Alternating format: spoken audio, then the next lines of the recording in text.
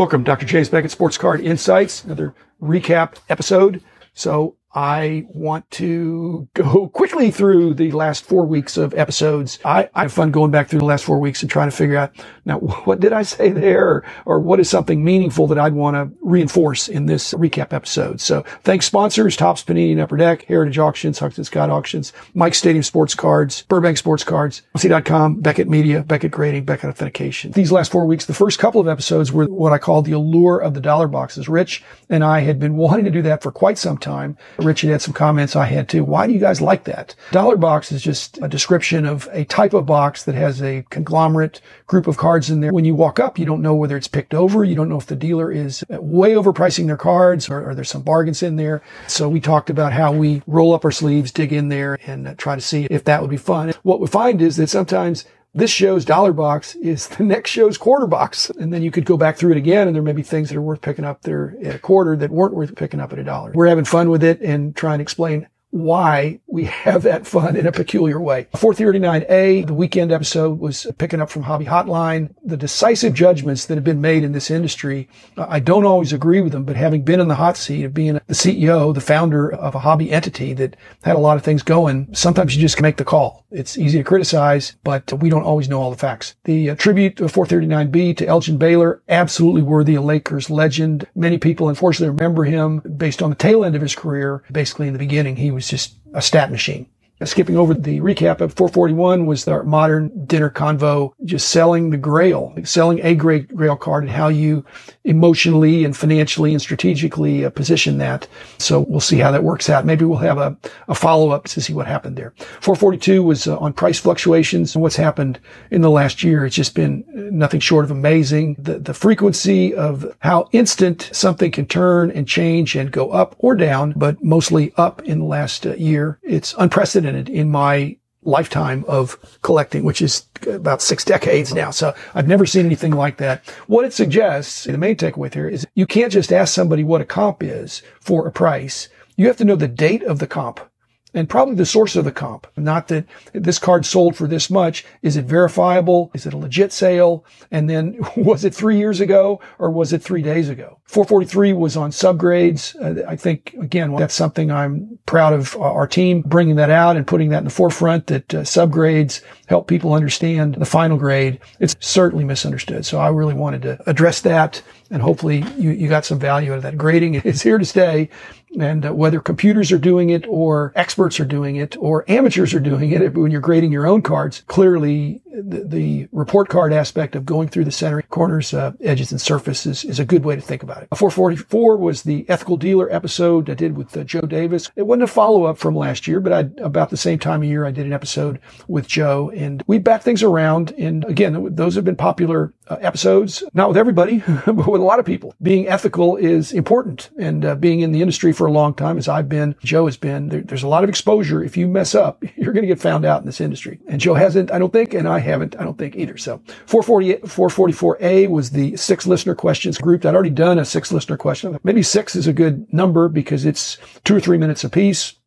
Fast moving, accumulating the questions. And I would like to get feedback from you if you like that, if you like doing 6 questions at a time, rapid fire, or whether you'd have what mostly I do, which is a single topic episode when I'm doing episodes by myself with a guest, even though some of those can be titled and can be tight around a certain topic. 444B was the Basketball Hall of Fame finalists that had come out. Again, these are just my opinion. I'm not a voter, but the takeaway from that is that if you're savvy, if you're a collector or investor, you need to get ahead of Hall of Fame voting. You need to anticipate that. You need to get ahead of potential death. Bill Russell is not getting any younger. Willie Mays. There's iconic guys in each sport who their life expectancy is not long. So they're already in the Hall, but anticipating Hall of Fame, anticipating potential death of older players, anticipating a championship, anticipating Rookie of the Year or MVPs, other kinds of awards. That's the moral of that story. 445 was the dueling questions with Joe Davis. That was a separate episode, but we were able to just go back and forth, and I was surprised. I think I was asking him questions, and then we were not serializing it so that we were following up. He'd ask a question and I'd ask a question about something completely different and vice versa. I'd actually saved up a couple questions for him. Each of the people I do dueling questions with, it comes out a little different because I have a different rapport with the guests. Some of them I don't know very well at all, and others I've known for a long time. And so I can ask them a question that I really think will get an interesting response. And then vice versa. 446 was going back to golf and how that's similar to resuming a sports card collect hobby when you've dropped off for a long time. And I think I mentioned in the episode that at one point when I started out, I was playing golf and I quit for a long time. And then when I restarted, when I returned to golf, I returned as a lefty, and actually a lot better lefty. I was more of a lefty when I was playing baseball. But I'm wondering, is that the same as that when you were a kid, you collected modern cards, and then when you came back 25 years later, you jumped into vintage, or vice versa? I think that's interesting. But again, some of the people I've interviewed, the ones that collected vintage back in the junk wax day are really smiling now. The ones that collected junk wax in the junk wax day, even some of those have done okay in this interim time. 447, every episode I've done or I've done with Rich about nationals has gotten good feedback. So I don't think it's a big surprise that the largest national, like I said, you can listen to the episode. I think the next national, hopefully in Chicago, will be the greatest national ever until the next one after that. 448 was the kids card product idea, which I tried to flesh it out a little bit more, not give vague details, but to give a little more explicit. I got some excellent feedback on that, so I'll probably do a follow-up that talks about how some of you have had some ideas that I'm just going to read them into the record or be able to do a podcast that hopefully these card companies, it's crucial that we have kids coming into the hobby and understanding it and not being taken advantage of, but enjoying on their level on a budget they can understand. So again, great feedback from some, and I'll weave that into some future episodes. 449 was the outtakes on pricing considerations. Again, that's fun on the Hobby Hotline. Highly recommend listening to that every Saturday. I like it. I'm responding on the fly. No prep at all. I'm getting questions that I haven't had, so I think it's worth listening to on those, and just listen to the whole show and you'll hear a lot of chiming in. 449A was another 6 listener questions. Sometimes they come in groups. If there's a lot of commonality, I'll just do an episode about it. But if there are different topics, and it just seems when somebody's taken the time to write in, you can contact me, Dr. James Beckett at gmail.com. I want to try for the most part to do you the courtesy of addressing your question. 449B was an idea I had about how the way people collect can also be paralleled with the roles and perspectives of basketball players versus GMs and coaches and owners, that there may be some similarities there. Have fun with it. If you like it, that's great. If you don't, that's okay. 450 was a tribute to Frank Nagy, the absolute Detroit and probably national legend that Frank Costello and I batted around from being up in the Detroit area back in the 70s for me, and Frank being there too. And Frank Nagy, who's passed away, just had an amazing collection. 451, the Magic Years or Dynasties with Rich and I. Just enjoy talking about those kind of things.